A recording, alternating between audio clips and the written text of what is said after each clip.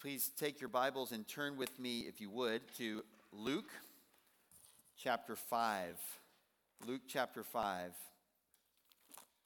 We are returning here to the study of the Gospel according to Luke after just a little bit of time away to consider some things about the love of God and the security of the believer and all that God is doing in our lives. No matter who we are as Christians, we all have the same thing going on, which is that God is working for us to work all things for good. One of the ways that he does this, of course, is through the ministry of the Lord Jesus Christ to us. And we are learning in the Gospel of Luke about his earthly ministry. In particular, we're learning in Luke chapter 4 through 9 about Jesus' ministry in Galilee. His ministry in Galilee, the northern portion of Israel. This took place for about a year and a half of his public ministry. And we have looked at several sections of what went on during that time, and we look at another one here this morning in Luke chapter 5. We're going to read verses 33 through 39 and consider what we will call this morning out with the old, and in with the new. Luke chapter 5, verse 33, and they said to him, the disciples of John often fast and offer prayers. The disciples of the Pharisees also do the same. But yours eat and drink. And Jesus said to them, you can't make the attendants of the bridegroom fast while the bridegroom is with them, can you? But the days will come, and when the bridegroom is taken away from them, then they will fast in those days. And he was also telling them a parable. No one tears a piece of cloth from a new garment and puts it on an old garment. Otherwise, he will both tear the new, and the piece from the new will not match the old. And no one puts new wine into old wineskins. Otherwise, the new wine will burst the skins, and it will be spilled out, and the skins will be ruined. But new wine must be put into fresh wineskins. And no one, after drinking old wine, wishes for new, for he says, the old is good enough. Sometimes just merely adapting or adjusting things or making minor modifications is not enough.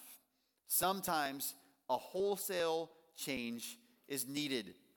So it was when Jesus arrived upon the earth. The old religion that had come from the Old Testament and had even crept up around it with some particular ways of applying Old Testament principles and commands came to be confronted implicitly by Jesus' practice and by the practice of his disciples. The things that people were used to doing were just not going to cut it anymore. And it isn't because those things had been bad or wrong in and of themselves, but they didn't fit the time. They were no longer a fit for the occasion or for the situation in which the people of Israel now found themselves. When Jesus came on the scene, everything changed. And when we come to this passage, again, Jesus is in the middle of his Galilean ministry, and he's beginning to face some opposition from some people who had their own ideas about what Jesus should be doing. And some of these ideas were rooted in Old Testament practices. Others were rooted in slight or even egregious misinterpretations and misapplications of Old Testament principles. But others still were rooted in a fundamental misunderstanding of the person that they had in front of them as they were watching him. They didn't realize just how unique and important Jesus was. And so they thought that the old ways of doing things and the ways that aligned with Jesus and with the Messiah not being there were perfectly acceptable and should continue, even when they're telling him what he should be doing and what his disciples should be doing. And so they take issue with him. They have a problem with him, and they have a problem with him throughout this passage, the one that went before, the one that we're in now, and the one that will come after this. Now, just to catch us up here a little bit, we looked last time we were here at the problem that the Pharisees and their scribes had with Jesus eating and drinking with tax collectors and sinners. They had a problem with him fellowshipping with them because, hey, these people are unrighteous. These people are unclean. They're not the kind of people that you should be spending your time with, Jesus, if you are the Messiah as you say that you are. And what Jesus answers them is, I didn't come for the purpose of validating people who already are righteous or even who think they are, because none actually is. I came into the world as a savior. And if you don't understand that, the people that I spend my time with and the way that I interact with people isn't going to make sense. And so it is here. When we come to this text about Jesus and the things that he would do, the religious practices of his disciples, if you don't understand who he is and why he came into the world, then the distinction between his followers and the old ways of religion are not going to make sense. It's just going to look like he's trying to be different in some way that's not appropriate. It's going to look like he's neglecting to do things that are biblical and important. But when you realize who he is, that changes everything. That changes the whole game. And Jesus' lack of conformity with the default religious assumptions of the day raises questions for us. What actually is different about him? In the previous passage, there was a question about with whom Jesus ate. He ate with tax collectors and sinners. But on this occasion, there's a question about whether he should even be eating at all, at least on certain occasions. Why are you not fasting? And these questions are here brought to him. Why don't you fast? Why don't you do the same things as the Pharisees? And hey, in fact, even the disciples of John, your forerunner, why don't you do the same things as they do? And Jesus answers their question by giving us two perspectives about his arrival on earth. Two important perspectives about his arrival on the earth. And these perspectives require that everyone conform their religion to him rather than the other way around. We have to conform our religion to Jesus Christ rather than putting Jesus into the box of what we're comfortable with or what we already know.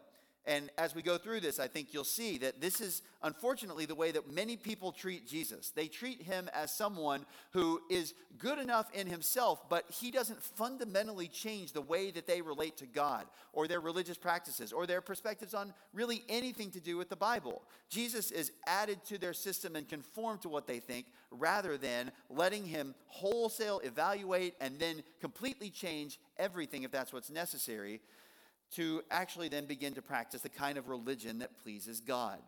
So we have these two perspectives that Jesus is going to answer with, but before we get into them, we want to look at the question that brought them up. The question in verse 33 is a question about fasting.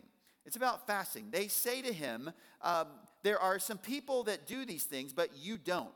They said to him, the disciples of John often fast and offer prayers. The disciples of the Pharisees often do the same, but yours eat and drink. Now, coming out of the passage before this, it could look like this question is, once again, an attack and a gotcha question, and there were certainly some who did that. At the same time, some parallel passages show for us that it wasn't only the Pharisees and scribes who were asking this. There was actually more of a general curiosity about this. There were disciples of John who asked the same thing. Nonetheless, Luke does want us to understand that the people who were opposing Jesus in why he ate with these sinners and tax collectors also kind of had a problem with what he was doing here. Why do you not fast and offer prayers the same way as everybody else does? What do you think makes you so special, Jesus? And so they ask, fasting and praying. They fast and offer prayers. The disciples of John do it. The disciples of the Pharisees do it. So technically the question is about fasting and prayer, but really it's about the distinct issue of fasting. Jesus did pray, his disciples did pray, but they didn't pray in this way. In other words, he didn't practice fasting, and specifically, he didn't practice fasting for the purpose of praying along with that fasting. He didn't have this joint practice of taking time away from food to go and to pray before God. His disciples didn't do that. Now, just to get into a little bit of what we're talking about when we talk about fasting, some of you may have heard the word, some of you may have done it, some of you may have no idea what fasting is. Why are we talking about a speed when it comes to a practice of Jesus? You think fast and slow, and that's all you know about it.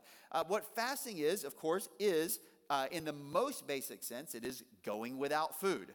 A little bit more specific, fasting is intentionally going without food. And then you have the practice that was started in the Old Testament, where on the Day of Atonement, there was a 1 day a year prescription for Israel to humble themselves and to not eat any food and to devote themselves to prayer and to humbling themselves before God. This would take place on the 10th day of the seventh month of their calendar, which was in the fall season. Occasions of fasting in the Old Testament existed where someone was humbling his soul before God for various reasons. So people would fast on occasion in the Old Testament for different things. But it was always a posture of humility. Sometimes it was out of desperation. They didn't know what to do. They were going before God and they needed help. Sometimes it was to devote themselves to prayer for a time, and they gave themselves to pray, and they didn't even really have time or desire to eat food, or they were expressing how devoted they were to praying. How serious they were about what they were doing. Sometimes it had to do with calamity, with just a terrible event that was taking place or that had taken place or that they were trying to stave off. And they would go before God and say, this horrible thing has happened, God. I want to humble myself before you and pray for forgiveness for what I have done or for what my nation has done. Or it might be that this calamity is coming and they say, God, please turn away from doing this to us. We read about this in Jonah chapter 3 when the ruler of Nineveh said, we need to proclaim a fast and sackcloth and ashes, and let's humble ourselves before God, and perhaps the Lord will turn away from his wrath that he has threatened us with.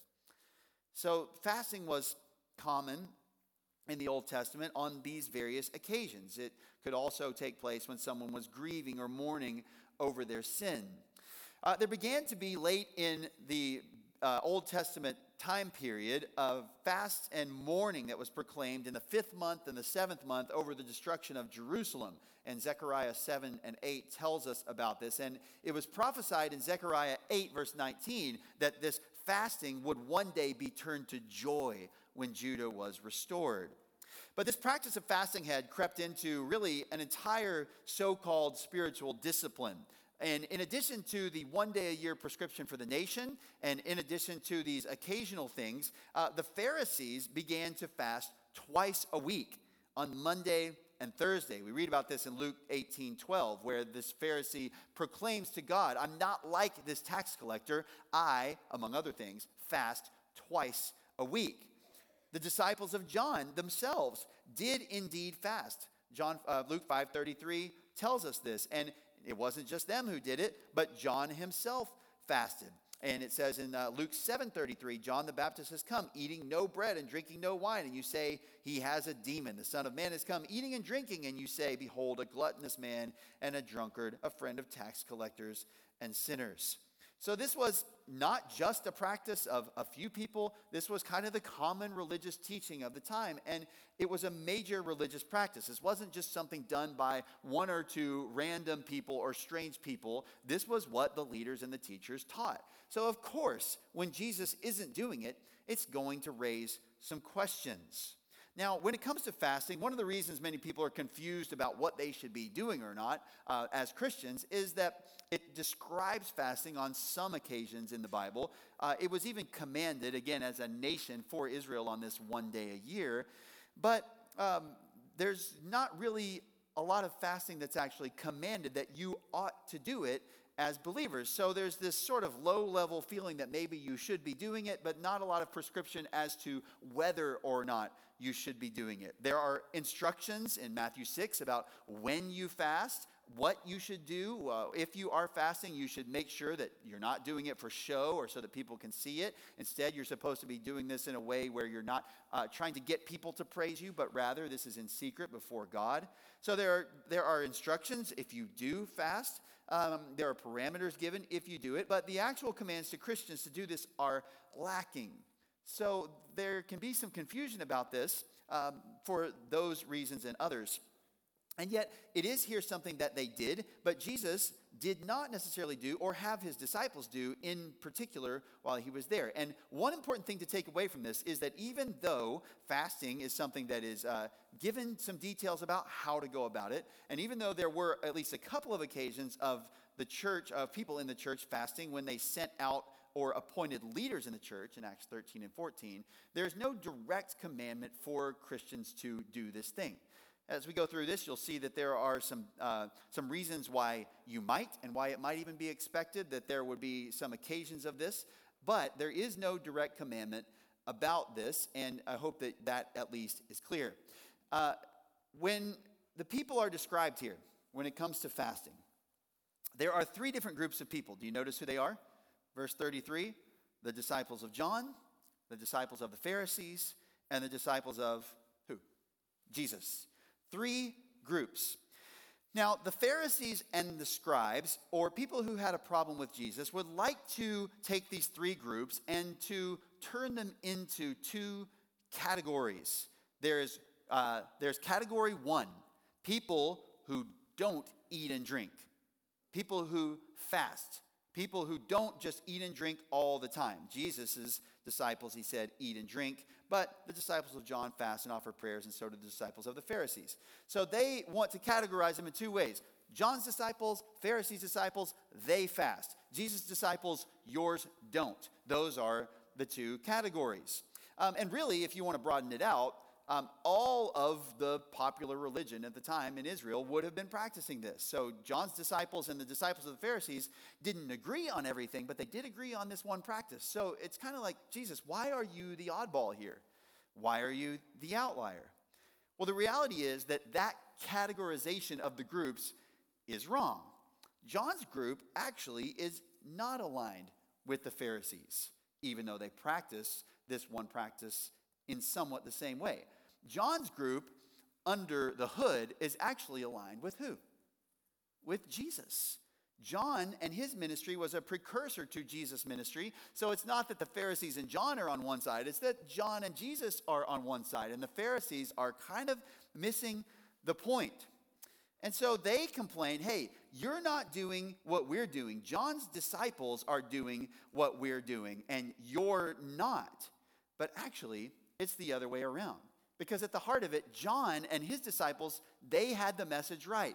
We are here for Jesus. Jesus is the Messiah. We're here for repentance. The nation needs to repent. We're not about surface level religion, even though we do practice things that are visible, but we're about the heart and turning from your evil ways and actually being prepared for the Messiah. And so the Pharisees miss the entire point, and they look and say, hey, this external practice, they're just like us. And Jesus says, actually, no, they're not.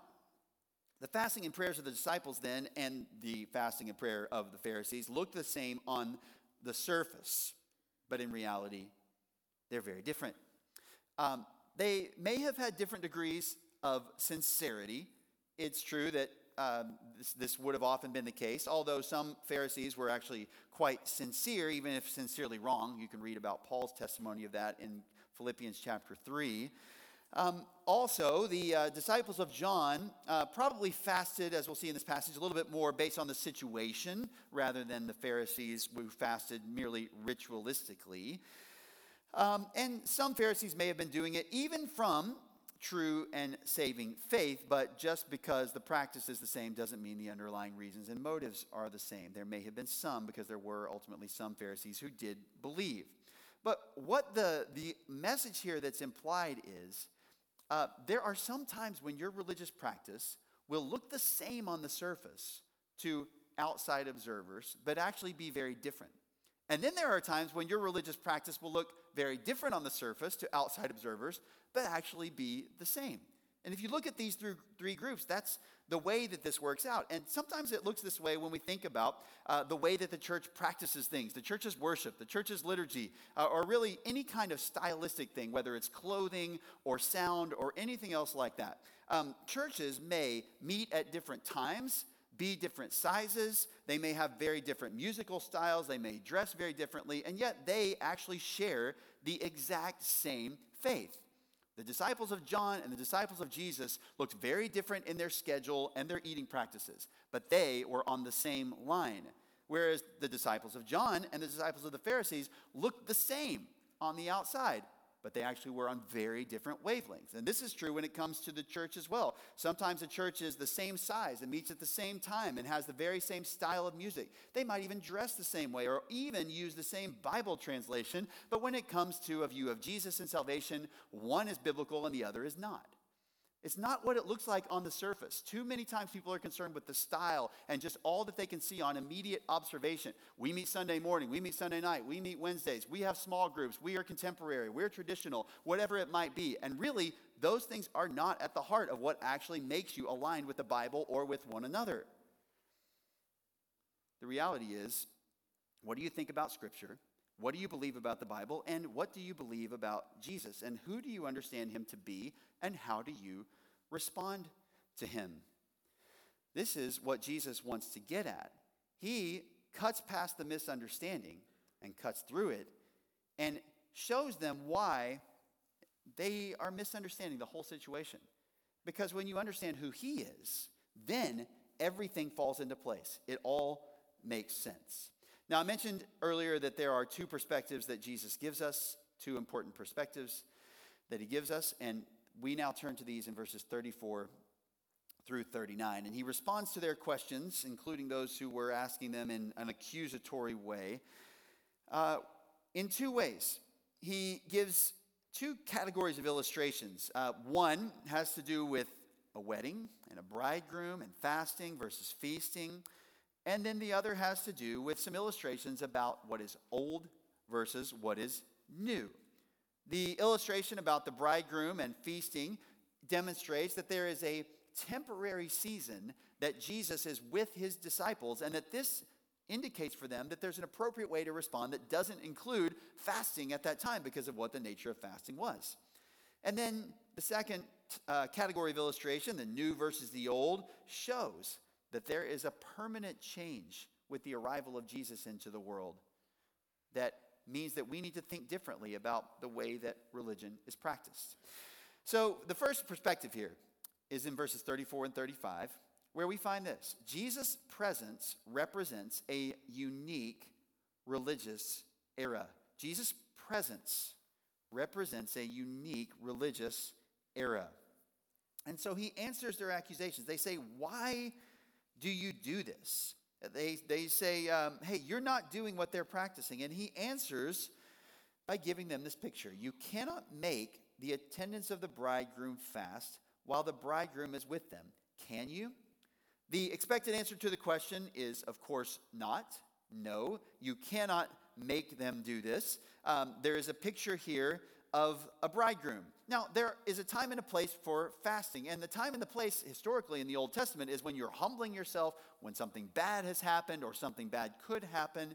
A lot of times it has to do with confessing sin, but those are certain seasons of life or certain occasions. That is completely different than the picture of a wedding. What do we think of when we think of a wedding? Well, maybe if you've been involved in putting one together, it's not quite so joyful because of all the stuff leading up to it and the work that goes in, and you're fatigued by wedding day. But besides that, the whole point is that it's a time of joy. It's a joyous occasion. People come together, people that don't get to see each other that much, and someone is getting married, this wonderful occasion in their lives. And so Jesus is saying, look, there is a time and place where sadness and the kind of practice that is connected with that is just not fitting. Why would you feast, or fast rather, at a wedding? Why would you do that? When the guys get together at a wedding, you know, where they're all coming together, they come in from out of town, and they haven't seen each other in a while, and you come together and you're, hey, you guys want to have a little bachelor celebration here? Okay, why don't we just go fast for a couple of days? Let's just go be unpleasantly hungry. That would be a good idea. No one's going to do that. No one's going to do that. Jesus says you need to understand that certain events and seasons in life call for different practices than at other times. And so you might ask yourself, who fasts at a wedding? Who fasts at a wedding? I had a cousin who sadly passed away several years ago, but before that was an extremely serious bodybuilder. He worked for a nutrition company. He was just constantly doing things. He competed. And one of the things that was noticeable about him was that most of the time that I saw him, he was actually eating terribly. But that's because most of the times I saw him in person were on Christmas Day. And he would come together at the family occasion, and he would say things like, I only eat like this one day a year. I only eat like this one day a year. Now, there may be some bodybuilders who wouldn't even eat like that on that one day a year, but he was willing to do that for one day a year, and then he would go back to being extremely serious, and just everything that he ate, everything was perfectly planned out, just very, very serious about it.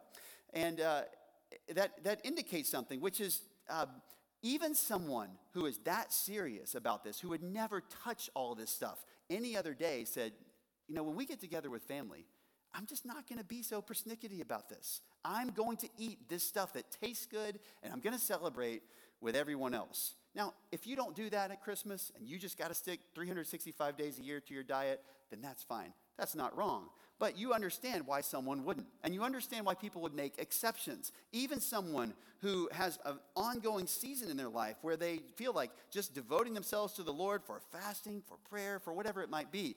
If there was a wedding, you would understand if they came out of that to celebrate for a time. Because this is just the nature of the event. It's a special occasion, birthday parties, weddings, whatever it might be.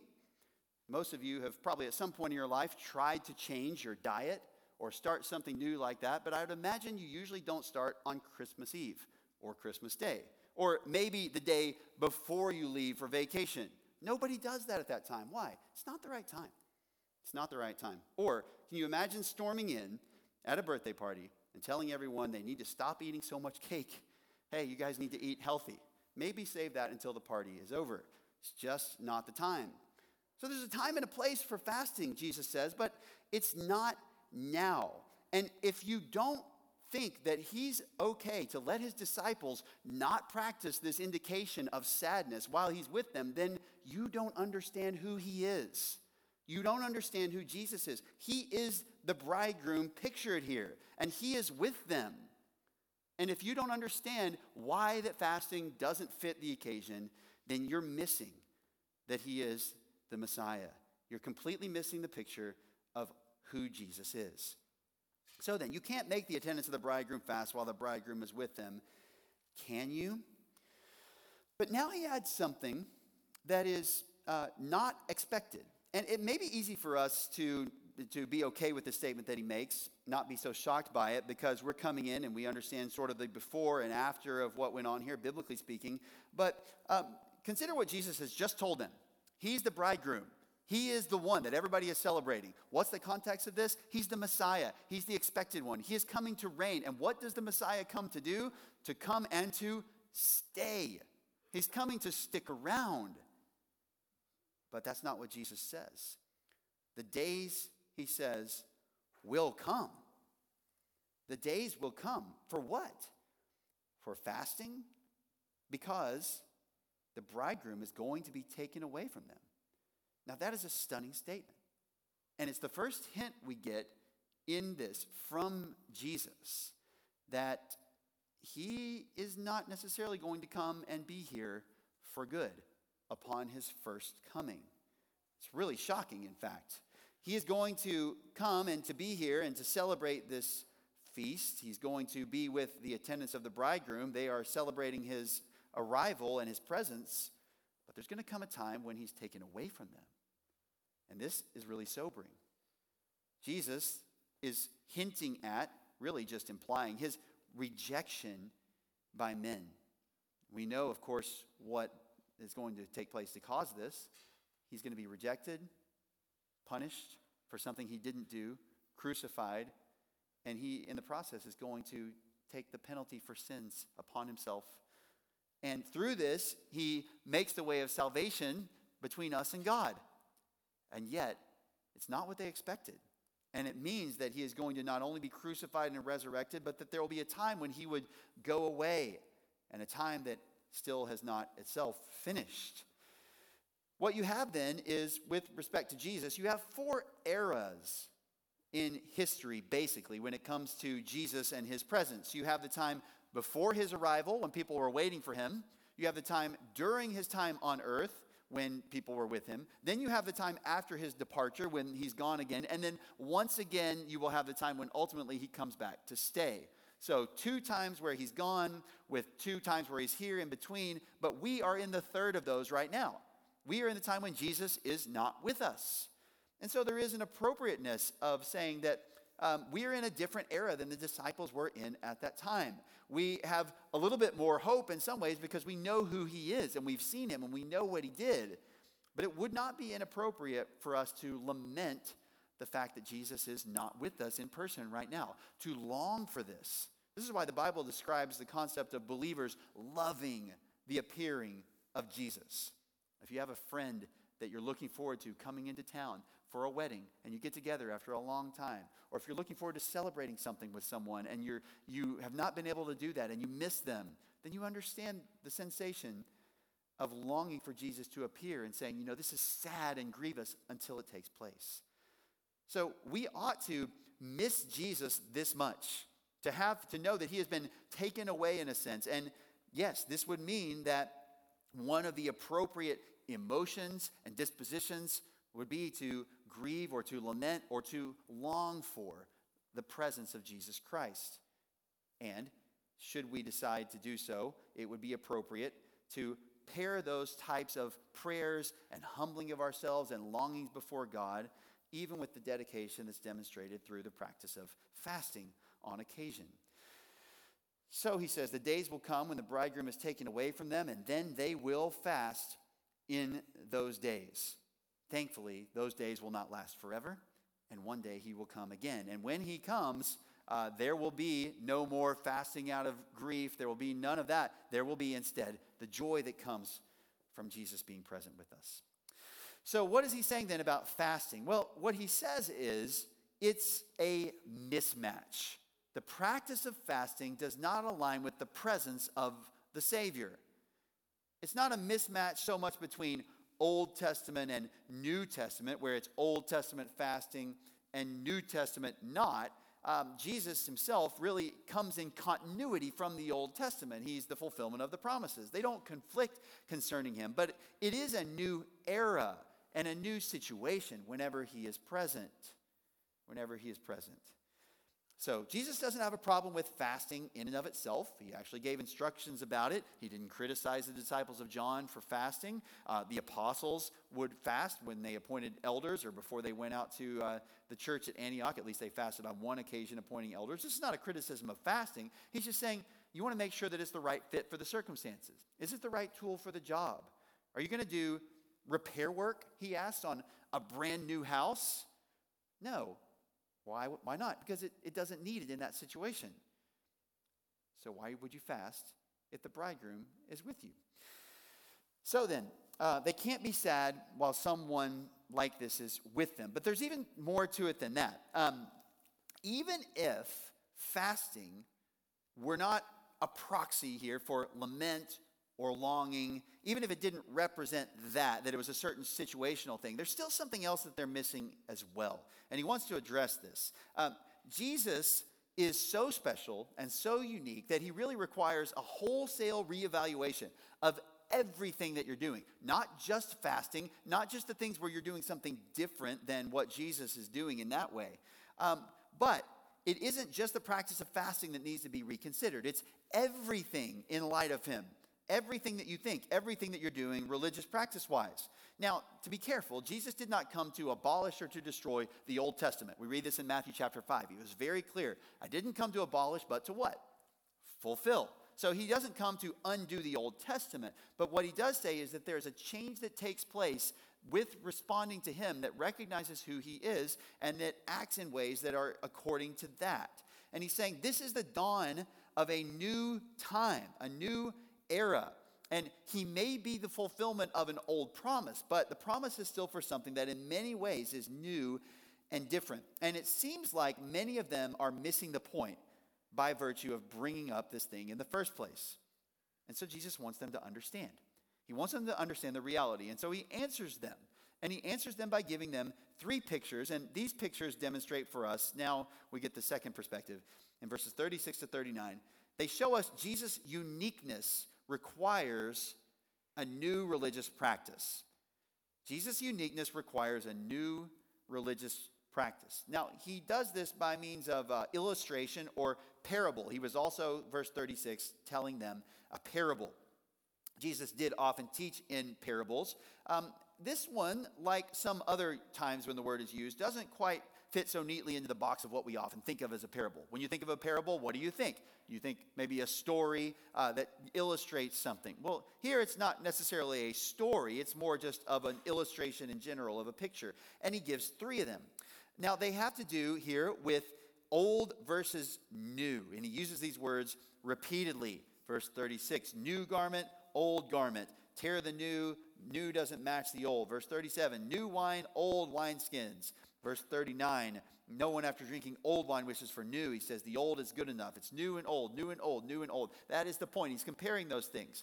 Now again, Jesus is not at odds with the Old Testament. He's not making it irrelevant. He's not denigrating the Old Testament, but he is saying I'm different, and I'm not just different of another kind. I am something that is altogether different. I'm unique, is what he says. And he uses 3 different pictures here to help people think about how he himself and his type of religion is different than what has been the case before his arrival. There are people here who are in his presence who want to preserve the past. Not so much because the past is better, but because they're comfortable with it and they don't really think and understand just how special he is. And so they want to fit him into their practice rather than being willing to reevaluate their categories. And he says, you can't do that. And he gives them 3 pictures to show us this. 1 picture has to do with clothing. 2 pictures have to do with wine. And you notice that all 3 mention this concept that no one acts in a certain way. Verse 36, no one tears a piece of cloth from a new garment and puts it on an old garment. Verse 37, no one puts new wine into old wineskins.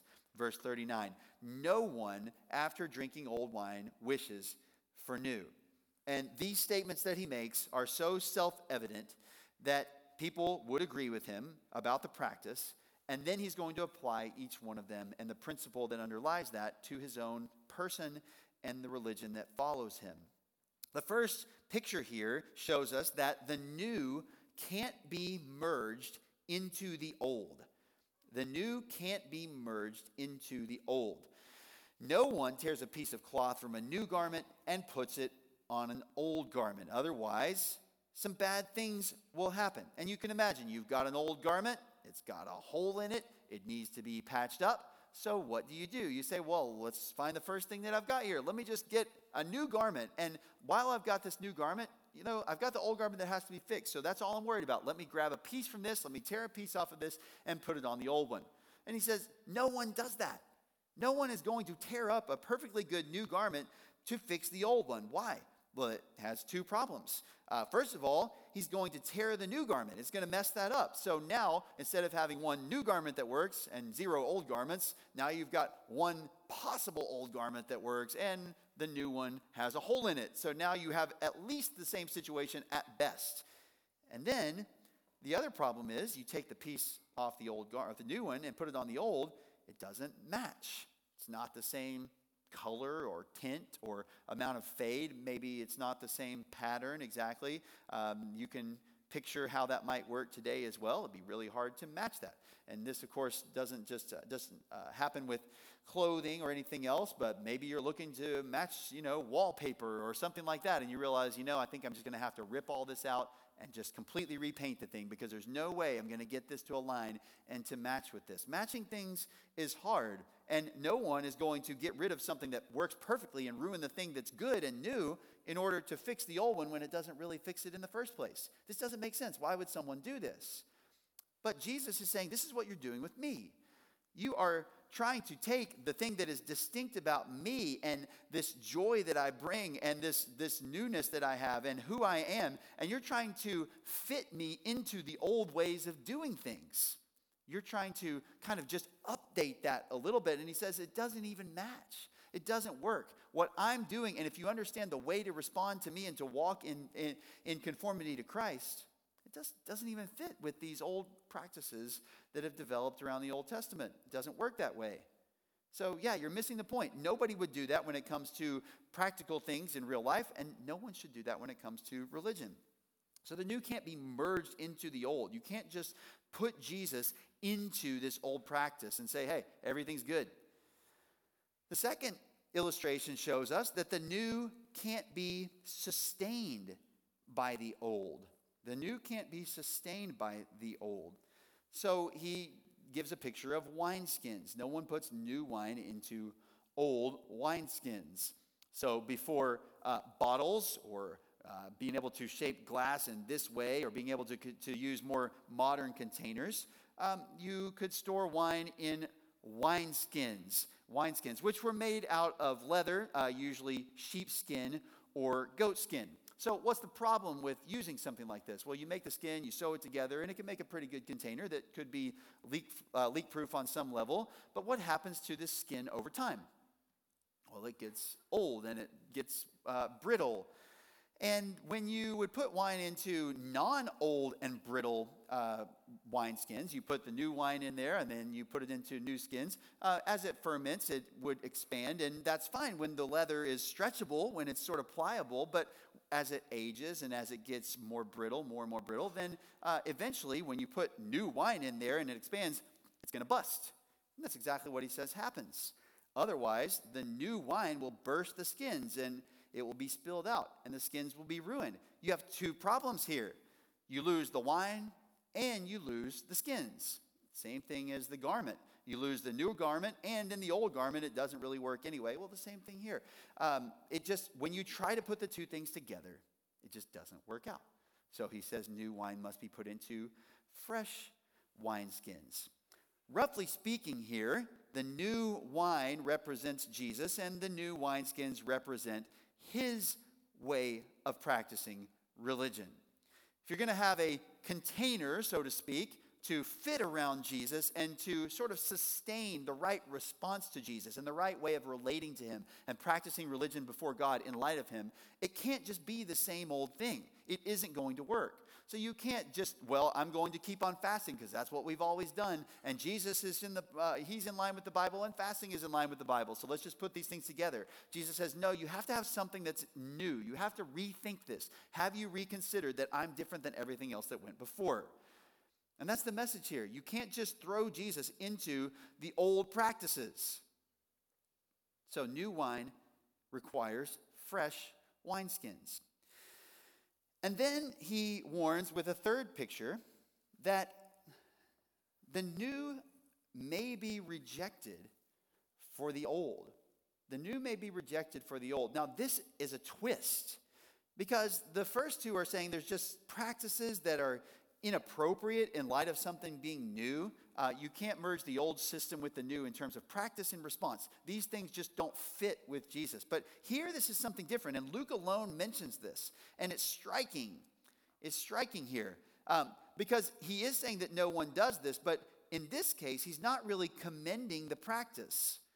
So in the previous cases, there's a recognition based upon normal practice that, something new comes along, you shouldn't use the old.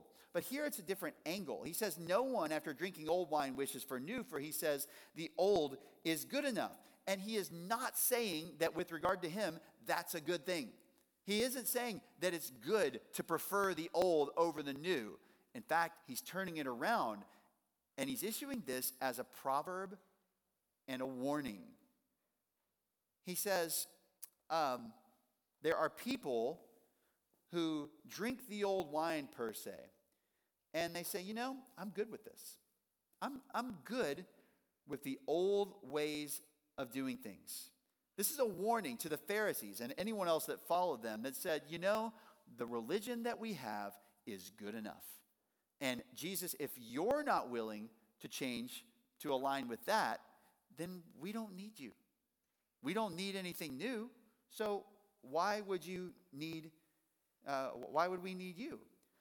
I wonder how you feel about technology from generations that have come after you.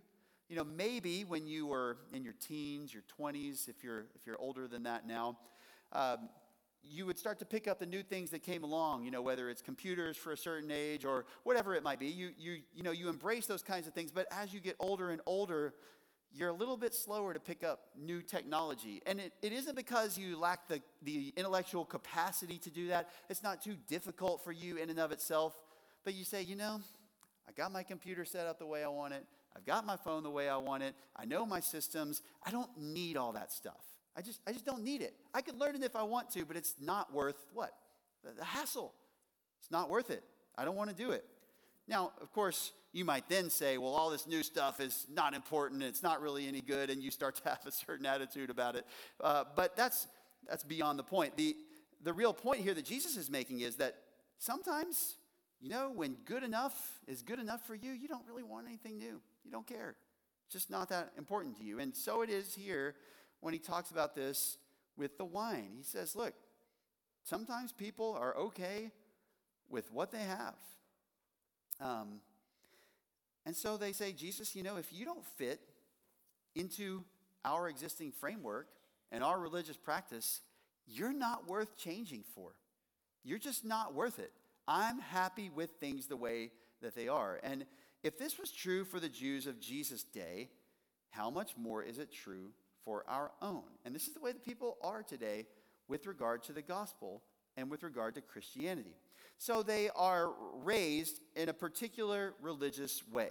Maybe they are raised apart from the Bible, but through one way or another, whatever means, they come to a view of right and wrong that largely aligns with what the Bible says is right or wrong. This could be because the Lord has written these things upon our hearts so that we, in general, have a basic moral framework that is written upon our heart and our conscience, so we more or less know what's right and wrong unless we suppress that. Or it could be that they live in a culture like our own, which sort of has the residual effects of lots of Christian influence. So they see problems that go on in society, or they see the effects in life of living in a way that goes against biblical morality, and they say,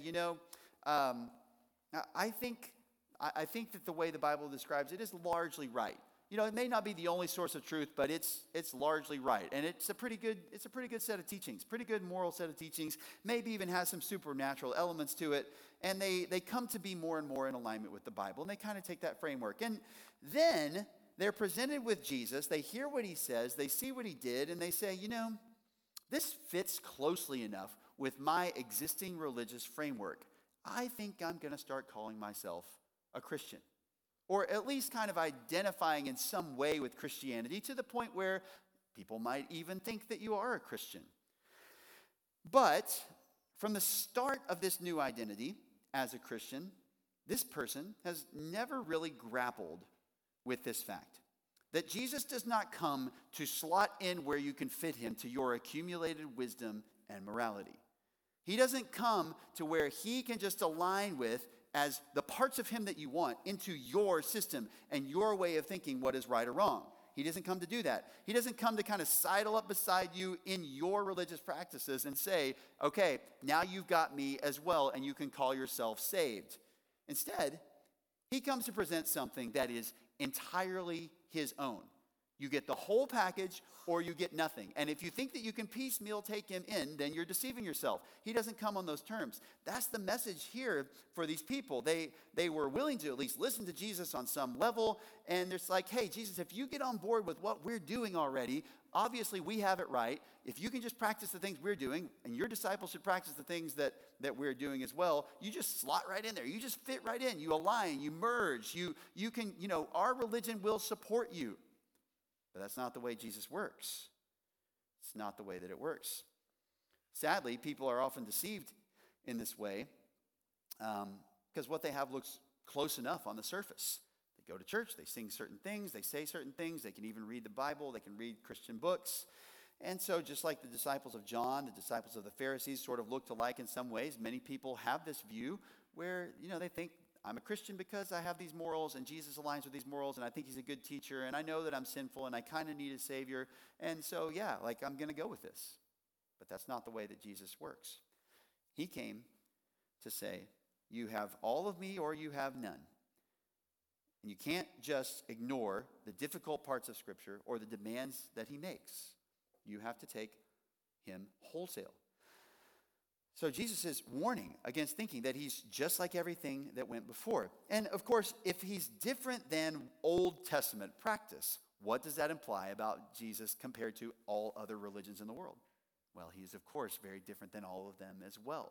So if you say, well, why isn't he compatible with this? Why is there only one way to God? Well, Jesus says that his religion that surrounds him is unique and distinct. And if it's distinct from what was practiced in the Old Testament, which was written by God, then how much more is it distinct from every other man-made religion? Jesus is the way and the only way to God for many reasons, but one of them is because he is unique.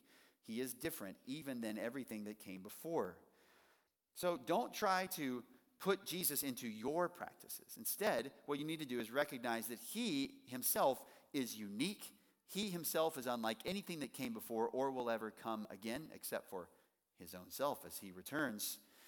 And that nothing, no system, whether it's the old system arising from the Old Testament and being applied, or whether it is any other religion, neither of these will be able to align with the way that you really need to respond to Jesus. So how do you need to respond to him?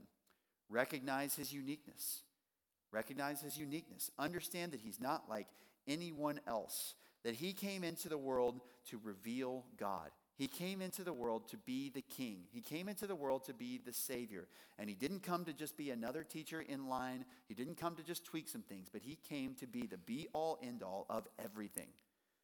And you can have salvation in him if you embrace him on those terms. Of course, if you do this, we recognize you have to trust in his work and his work alone. No amount of fasting, no amount of praying, or any other religious practices will be enough to earn your way to God or to merit favor with him. It is by humbling yourself through faith alone. And this is where the attitude that is behind fasting would, in fact, be appropriate. As you lament over your sin, as you humble yourself and say, God, I don't deserve anything. But when Jesus comes into your life, you see that humbling, that grief, that sorrow turned into joy, because now your sins are forgiven, your conscience is cleared, and you have the way to God. So what does Jesus come to do? He comes to show us his uniqueness, and he comes to present a new way of relating to God. And for this, we honor and we praise him and respond to him as we respond to no one else. Let's pray together. God, we thank you for your son, Jesus. Thank you that he is so distinct from everyone and everybody else. And we pray that we would respond to him and treat him in this way. Help us to trust him. Help us to love him. And we thank you for enabling us to do that. And we pray in his name. Amen.